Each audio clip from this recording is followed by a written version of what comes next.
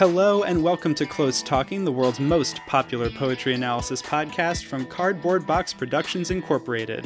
I am co-host Jack Rossiter Munley, and with my good friend Connor McNamara Stratton, we read a poem, talk about the poem, and read the poem again. Before we get into today's selection, a quick note that if you like what we do here at Close Talking and have a spare minute of your time, it would mean the world to us if you would give the podcast a rating and review on Apple Podcasts. Those ratings and reviews help boost us up the algorithm and find new listeners. And if you have suggestions for future episodes or comments on this one, you can send us an email at closetalkingpoetry@gmail.com. And you can also find us on social media. On Twitter, the show is @CloseTalking. I am @Jack Rossiter Munn, and Connor is @Connor M. Stratton.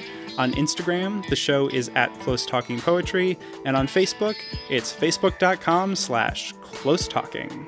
We also have a website, closetalking.com, where you can find all the past episodes of the show, and Cardboard Box Productions has just launched a newsletter, Unboxed, and if you go to cardboardboxproductionsinc.com, you can subscribe for more behind-the-scenes stuff on Close Talking and all of the other literary and cultural history podcasts that Cardboard Box Productions makes.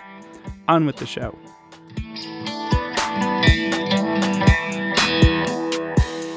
Hello and welcome to this episode of Close Talking. I am co-host Jack Rossiter Munley.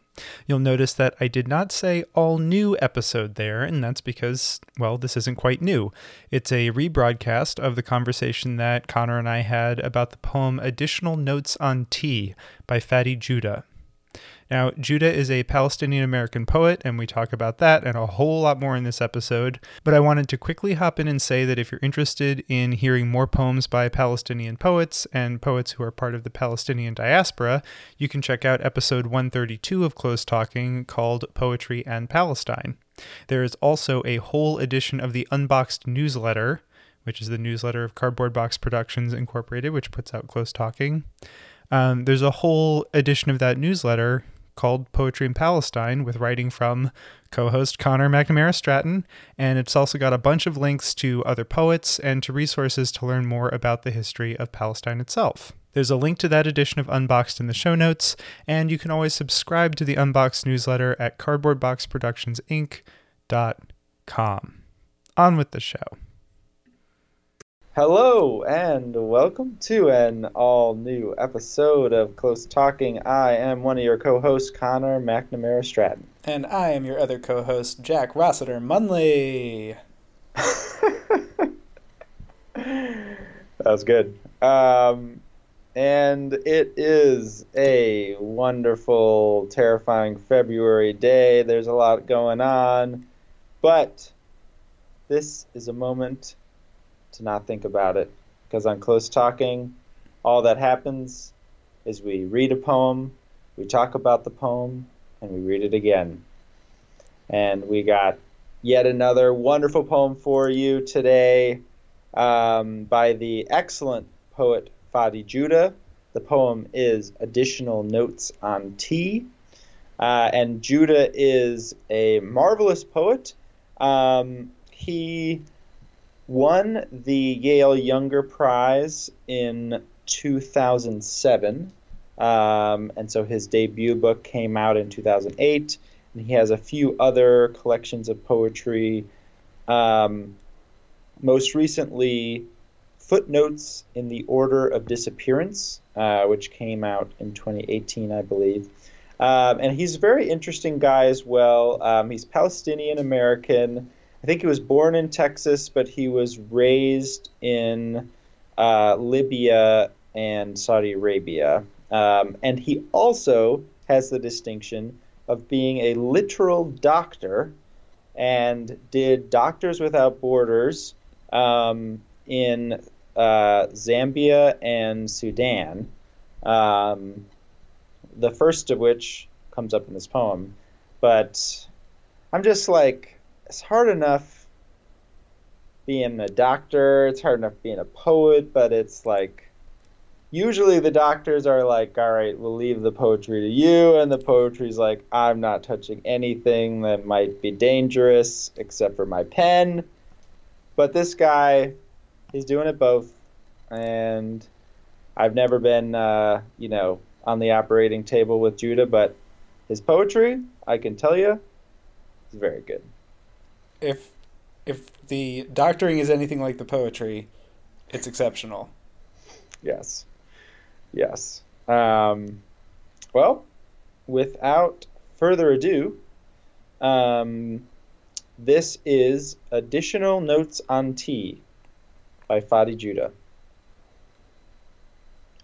In Cairo, a boy's balcony higher than a man's deathbed. The boy is sipping tea. The view is angular like a fracture. Surrounding the bed, women in wooden chairs. They signal mourning with a scream. Family men on the street run up the stairs and drink Raven tea. On the operating table in Solwezi, a doctor watches a woman die. Tea while the anesthetic wears off, while the blade is waiting, tea. The doctor says the woman knows God is sleeping outside heaven in a tent. God is a refugee dreaming of tea. Once upon a time, an ocean married a sea to carry tea around. Land was jealous, so it turned into desert and gave no one wood for ships. And when ships became steel, land turned into ice. And when everything melted, everything tasted like tea. Once upon a time, there was a tea party in Boston. Tea, like history, is a non sequitur. I prefer it black. The Chinese drink it green. The doctor is in. Yes, indeedly do. Yeah, I guess usually at the beginning we do a little play-by-play, which will probably be especially helpful for this poem because there's a bit of jumping around. The way I understand this poem is there's like, I think there's 7 stanzas. Is that right? Mm-hmm. Yep. 7 3-line stanzas.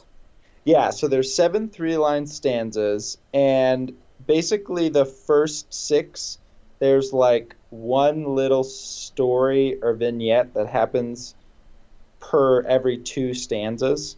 So in the first like 2 stanzas, there's this basically a man has died on the deathbed. In Cairo, there's a boy who's drinking tea.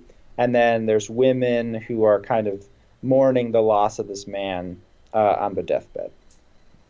Then we move to Solwezi, which is a city in Zambia, where there's a doctor who sort of has unsuccessfully tried to save a woman on the operating table. And then there's kind of this bit about like after like watching the woman die, there's this, the doctor says the woman knows God is sleeping, and it kind of gets a little abstract there. And that's kind of like story number 2. And then story number 3, which are like the 5th and 6th stanzas, gets into like parable territory. We've got the once upon a times coming in. And there's like ocean is a character, land is a character, and land is jealous of ocean because ocean's getting with sea, and then tea's all around there doing stuff. And then basically the last stanza is just like, as it's all self-described, a non sequitur, and just kind of like doing its own thing. So that's kind of like what's happening on a sort of basic level of the poem, I think. Yeah, I agree. It's definitely not a linear progression of any sort, but there is a definite logic that can be pulled out in terms of organization. It's not totally like a more random impressionistic view of T or something. Like there's some structure underlining everything. Yeah, no, that's absolutely right. Yeah, and of course, I mean, it almost goes without saying, but with the title, additional notes on T, which kind of helps, I think, the poem get away with it sort of jumping around, because it's like, here's some more thoughts about T. Here's one, here's another. T is in every stanza, and it's kind of like, the first basic link sort of between everything in, the poem. So, like, even when you're jumping from Cairo to Solwezi, like, T is still there as a kind of, like, grounding tool. And, of course, like, as you were saying, it's not totally, like, disjointed. In the first two stanzas, like, there's a death of some kind, and in the third and fourth stanza there is another death. It's a different death, and it's less about the sort of family, like, community or surrounding the death, and more just like the operating table. And then, like, the fifth and sixth are kind of doing its own thing, but it's also like a sort of origin story of T in a kind of way. And there is a sense of not necessarily explicit death, but you do get this. So it turned land was jealous, so it turned into desert and gave no one wood for ships. That feels a little bit like death for the land, going from a forest to a desert. That's a pretty big change from verdant abundance to desolation. And then when the ships became steel, land turned to ice.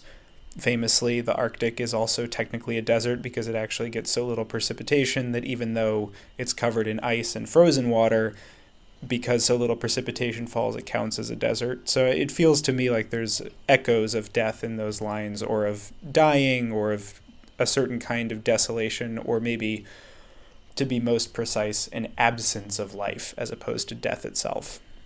I think that's a really good point. There's also this sense of, and there's a lot more to it, but just as another link, maybe, the sort of the doctor story ends with this great line, God is a refugee dreaming of tea. And we have this kind of sense of, like, and then God's, like, outside of heaven, sleeping in a tent. We have this sense of, like, displacement, and then that gets us thinking about land, which I feel like then kind of moves into when the parable stories, like, about ocean and land. I don't know. It's not like a direct link, but, the idea of land and geography is such an important part of like, refugee, like, both life, but also, like, the very idea of what it means to be a refugee in terms of, like, being displaced from one's land and stuff. I don't know. That's maybe more of a tenuous link, but well, I think there's a lot of that going on there, because the definition of being a refugee is, in many ways, it's not built on nationhood, but the reason that refugee status exists and the reason that the status of refugees becomes so complicated is because you're fleeing a discrete bordered country and trying to enter other discrete bordered countries.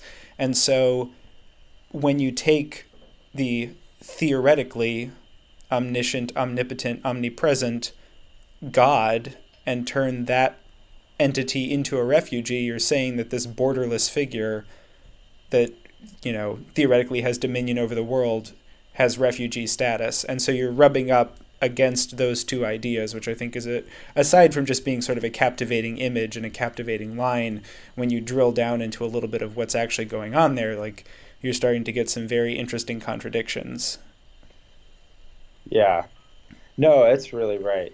Yeah, and just, like, thinking of heaven being the homeland for God in the kind of way that that God has sort of been forced to leave,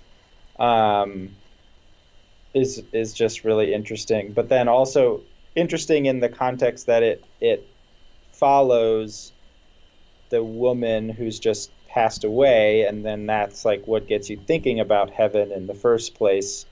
And this like kind of, I don't even know, but it's like if you pass away and then you go to heaven, but then like God's not in heaven, God's outside heaven. So you're like, I don't know, the God is one time displaced, but then I can imagine the woman is being 2 times displaced. If were not already a refugee, which they may have been, in which case it'd be 3 times displaced. So that's sort of just a bit of a mind warp. Totally. I really kind of got hooked on those lines. I'm glad that you brought them up as one of the places to start, because it was something that definitely captivated me going through this poem, because it's something that happens sometimes in art, and it made me flash on several examples, actually all from the same person. But it's something that I find really interesting when you sort of take God and like personify or put limitations or real humanity onto God is something I find really fascinating.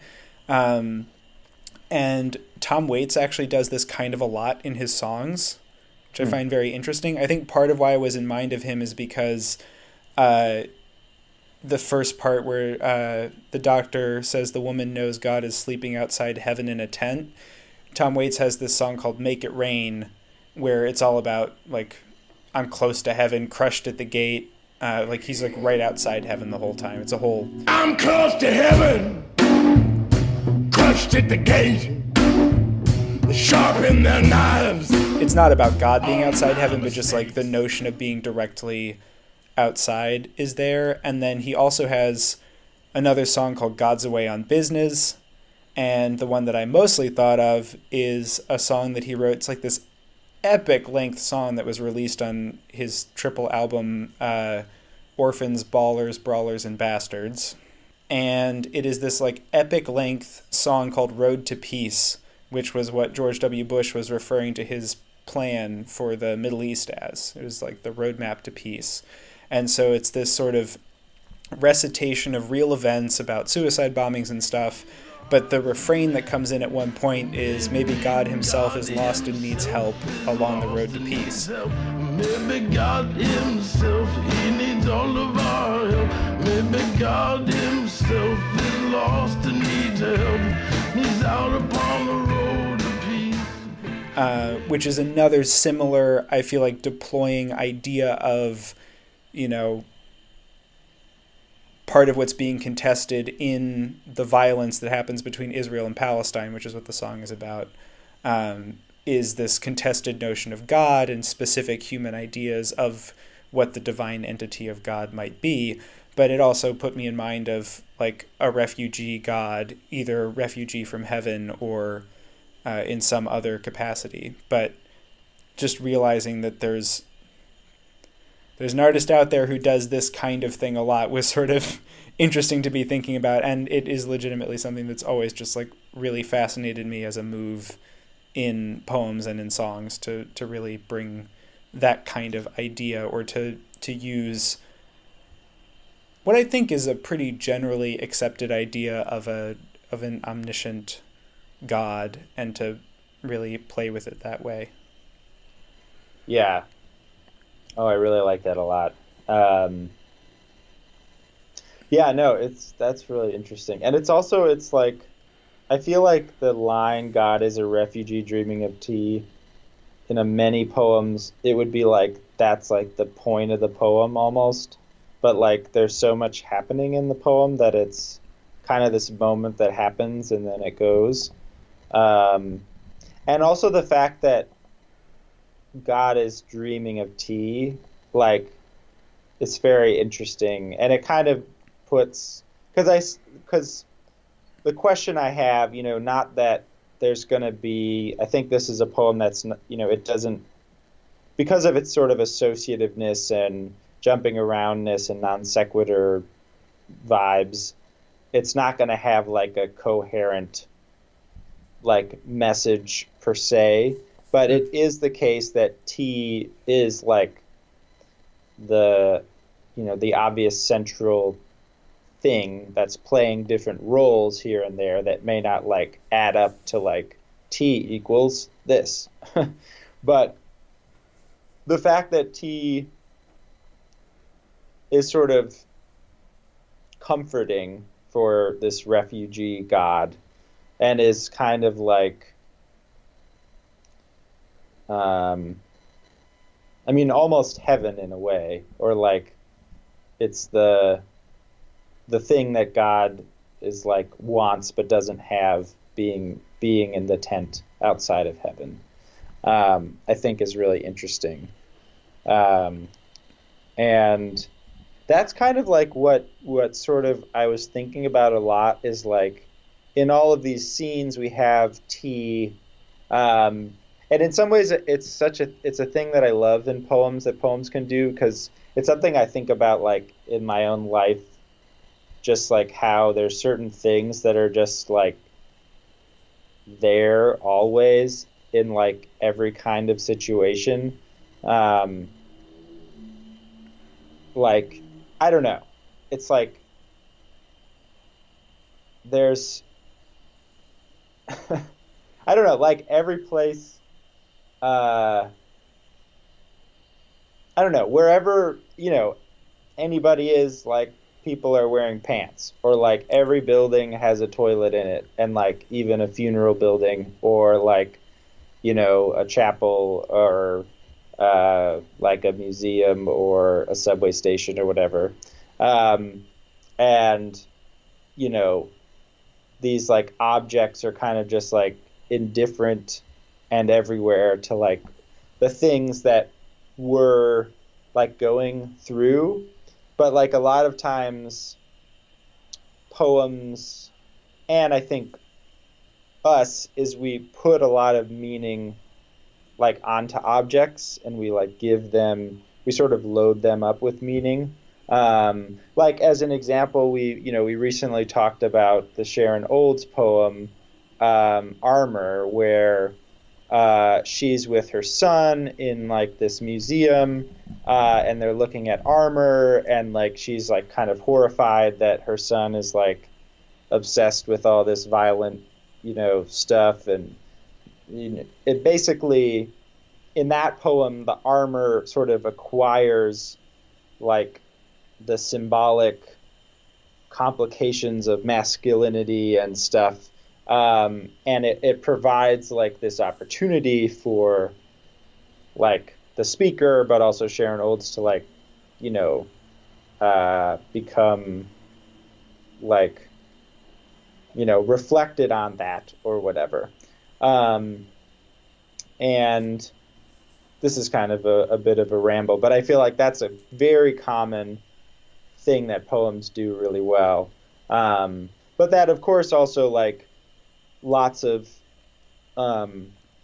objects are incredibly important, just in many kinds of art and stuff. But you can also think of like kids and adults who have like stuffed animals or totems of some kind that like, if someone passes away, like, you have a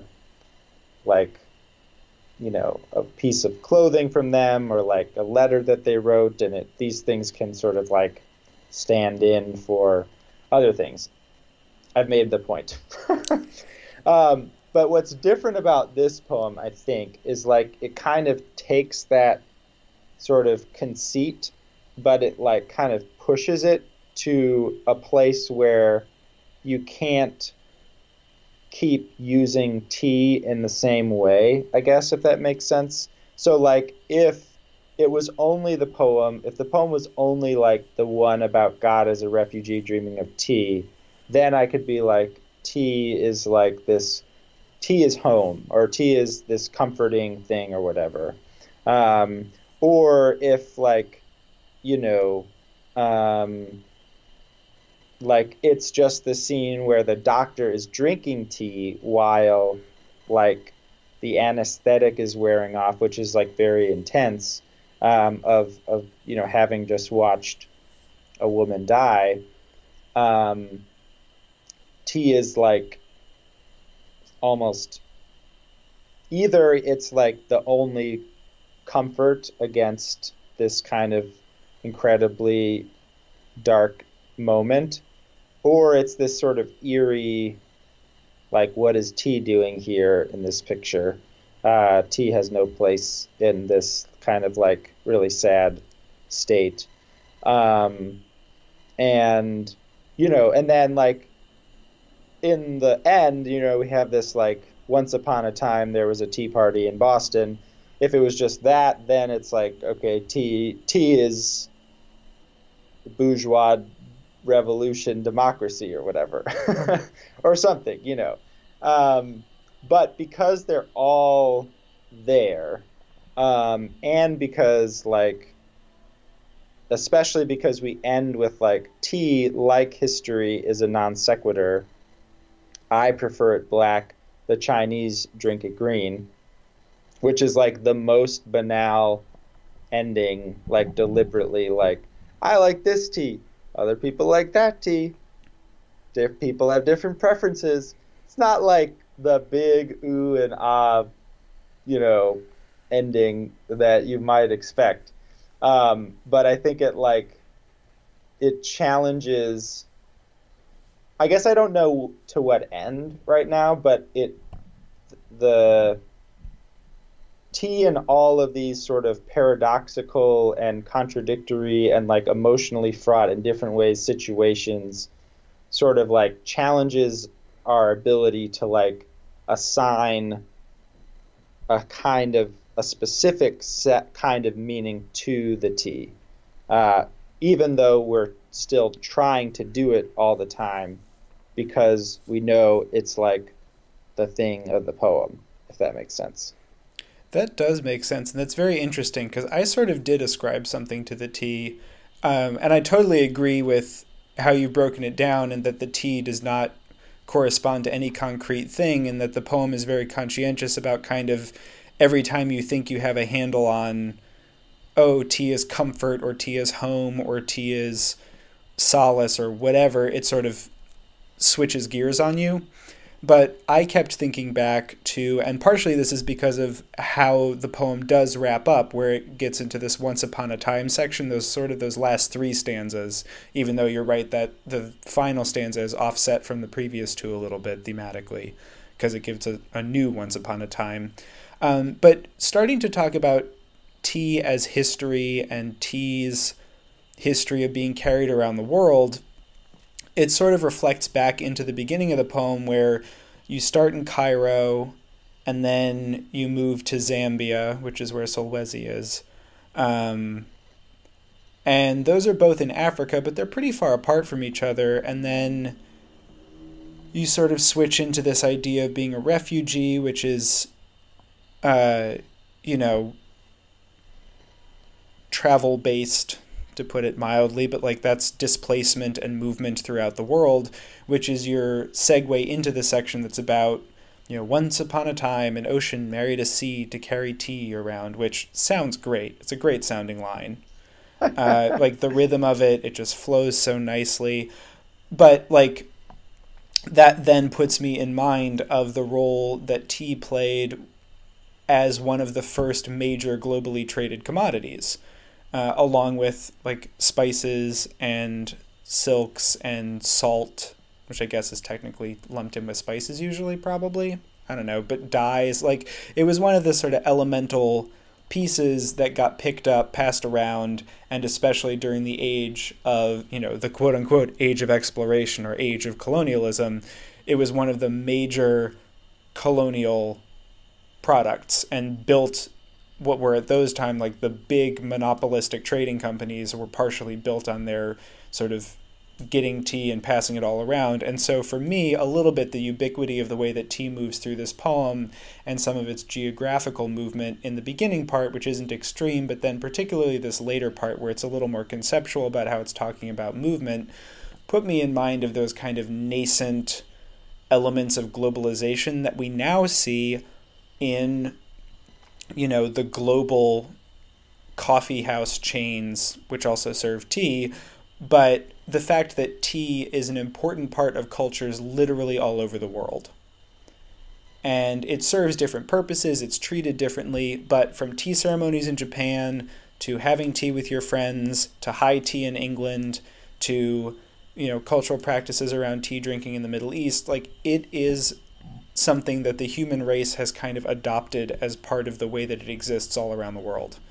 And I think some of the diversity in the poem of the ways people are thinking and talking about tea in the beginning part, and then the way it's historically contextualized towards the end, had me not literally ascribing anything to tea itself, but I was finding myself thinking more and more about the way that this kind of way of looking at tea is here's kind of some scattered thoughts and notions, is that tea shows up in a bunch of different emotional situations. It shows up in a bunch of different geographical locations. It is this marker of a globalized, globally connected world.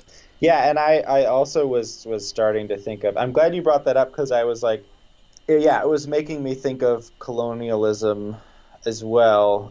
Partly when you get to refugee, you start thinking about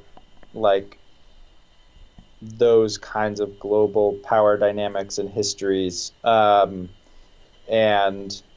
yeah, you're absolutely right about the tea's, and also tea's role in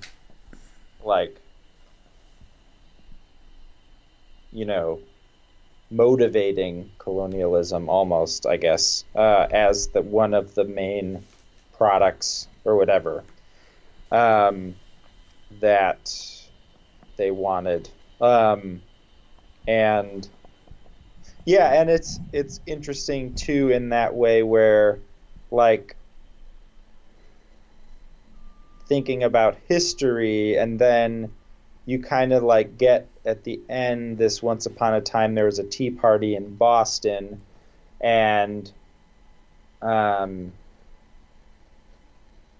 this is, I think, reading way too something into it, but then it started making me think about history is full of beginnings, I suppose. When you think about the kind of that 1619 project that the New York Times recently did, that was about the first Africans who were taken to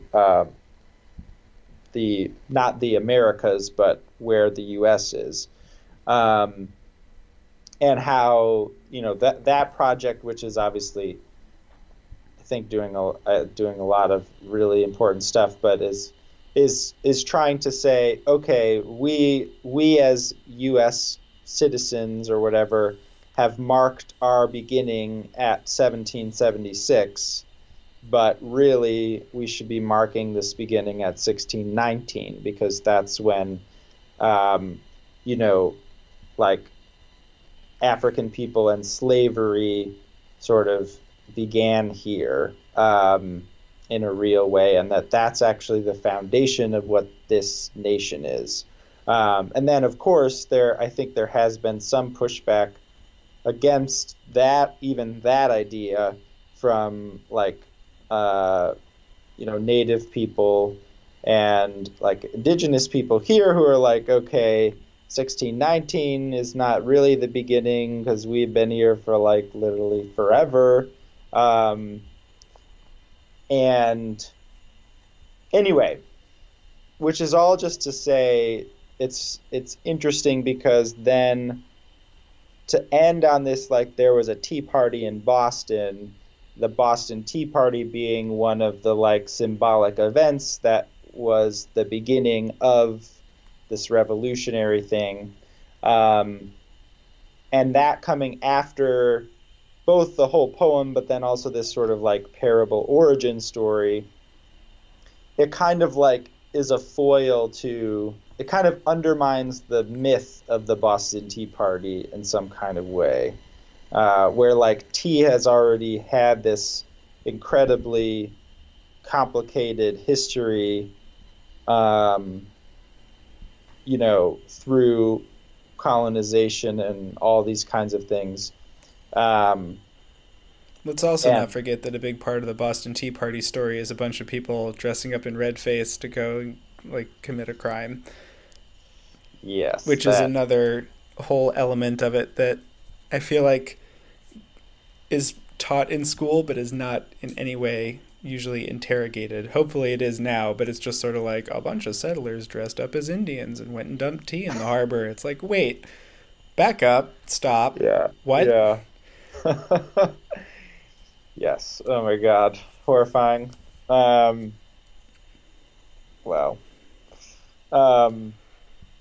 Anyway, which makes me think of then that line that comes after tea like history is a non sequitur, like the idea of the non sequitur being just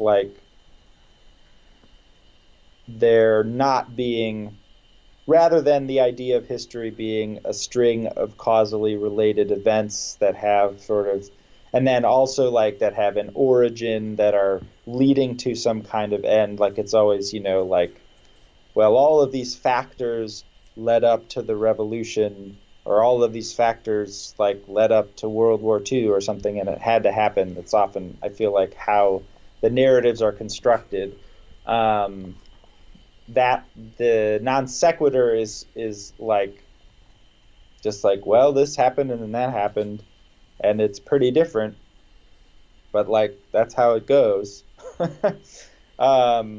Which both is kind of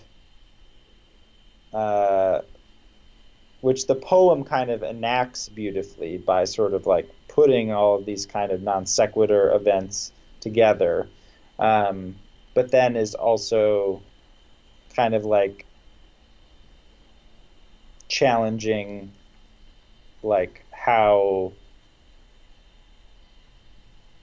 I don't know, because it's just very complicated. But then it's when you think about refugees, as you were saying, that the important, the way a refugee can become a refugee is when there are these artificially constructed borders of a nation, and to get a nation, then you have the history of a nation is so, I don't know, it feels very important for it to work, I guess. I mean, there's also an actual international process you have to go through to become officially designated as a refugee.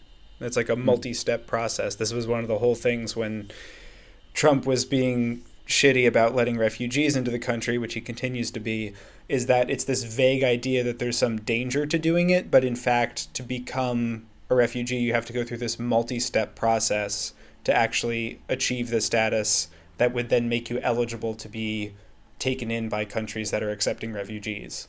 So there's this, I think on one level, there's the colloquial way that the term refugee is used, but also it is a literal, it's a whole other layer of international bureaucracy that goes on.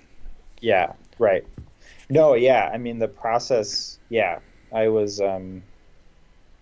reading about, Ilhan Omar's background, and it's just, the process of the years that people spend waiting in the camps is partly just because of the insane, rigorous, elaborate process that it takes to process, quote unquote, a refugee and admit them somewhere or whatever. Which is also built around this, notion that to then cross another country's borders, you have to meet some particular threshold. So it's not just that you've been driven out of your own and put into this weird stateless existence, but then you have to pass all of these different requirements and be passed through this system just to get into another country, which again is more border crossing and border significance. Yeah, and interesting too that the last part of the parable, and when everything melted, everything tasted like tea, which is kind of the exact opposite of, there's no borders, there's no distinctions, there's no, like, everything is tea, kind of like it's all melted and as one. And I feel like that also contrasts with just different, like the beginning. It's so interesting, like this first stanza. In Cairo, a boy's balcony higher than a man's deathbed. The boy is sipping tea. The view is angular like a fracture. Like the first line is weird because there's no like verb, which is like I thought I had like misread it at first. Me too. But there's like that. It's this strange like putting these two people in position in relation to one another and like kind of like separating them, I guess. And then this like the view is angular like a fracture. Like fracture gets at some kind of, you can think about breaking bones, but like angular like a fracture seems like an opposition to the idea of the when everything melted, everything tasted like tea in I guess a kind of way, where like you have all these sharp angles and these breaks and these divisions in this first stanza. A lesser poet would maybe like make the leap to borders like there in that stanza, because that's kind of where I'm jumping, but I don't think it's like that overdone, I guess, or that like explicit, but that first stanza sets you up for and then I don't know, there's like the second stanza, surrounding the bed women in wooden chairs, they signal mourning with a scream. That sentence is like so haunting and also very strange in that one could write they scream, like, and we would get that they're in mourning because we know that it's a deathbed, and it's like a very distanced sentence, like they signal mourning with a scream. The scream, which often would be like the most visceral and the first thing, is like the last thing mentioned, and that what's being done is signaling something, which I don't know quite what to make of that, but I don't know. Anyway, it just was like making me think about the movement of the beginning and like where it ends up is both different in terms of like what's happening, but also like the way things are described and like the kinds of words that are used. It is really interesting because it's noticeably different than kind of the whole rest of the poem. Yeah. Pretty much those first two stanzas, there's just a lot, it's just harsher language, I think. Yeah. Both the angular like a fracture and like screaming mourners is so much more like viscerally dramatic than anything else that's described. I mean, you have this really intense scene in the next stanzas of, watching a woman die and the anesthetic and God, which is really heavy stuff, but it's not described in the same kind of, I don't know. The closest it comes, I think, is when while the blade is waiting tea, just because it's a blade. I feel like that's the most intense other image. But even then, it's not the same kind of human action as they signal mourning with a scream. Family men on the street run up the stairs and drink raven tea. Like the kinds of human movement that are going on in that really in the second stanza, but what's being described in those first two stanzas is, you're so right, it's just on another order of like disjunction and excitement and intensity than what's going on in the rest of the poem, just in terms of how the language is bringing you the scene, even if the other scenes are still intense, No, and you are right. It is so much more active and harsh in that beginning. And just like the verbs in the third stanza just kind of make the point again, like a doctor watches a woman die, the anesthetic wears off, the blade is waiting. So even though we have this like scene, the way that the scene is verbed, it's all pretty like passive, like watching, wearing off, and waiting. Whereas, as you noted, like the men are running up the stairs and they're signaling morning with a scream. It's really interesting. Any other thoughts? Should we read it again? I think we should read it again. All right. This is Additional Notes on Tea by Fadi Judah. In Cairo, a boy's balcony higher than a man's deathbed. The boy is sipping tea. The view is angular like a fracture. Surrounding the bed, women in wooden chairs. They signal mourning with a scream. Family men on the street run up the stairs and drink Raven tea. On the operating table in Solwezi, a doctor watches a woman die. Tea while the anesthetic wears off, while the blade is waiting, tea. The doctor says the woman knows God is sleeping outside heaven in a tent.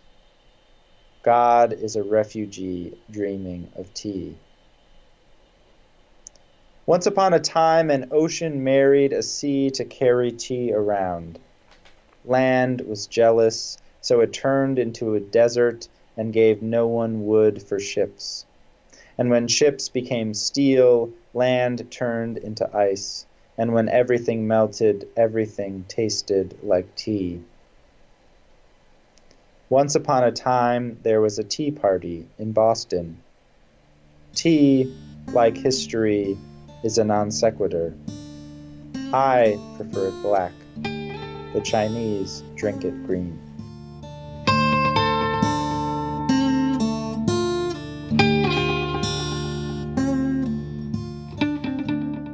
Hello, everybody. Thank you so much for listening. This is co-host Jack Rossiter Munley.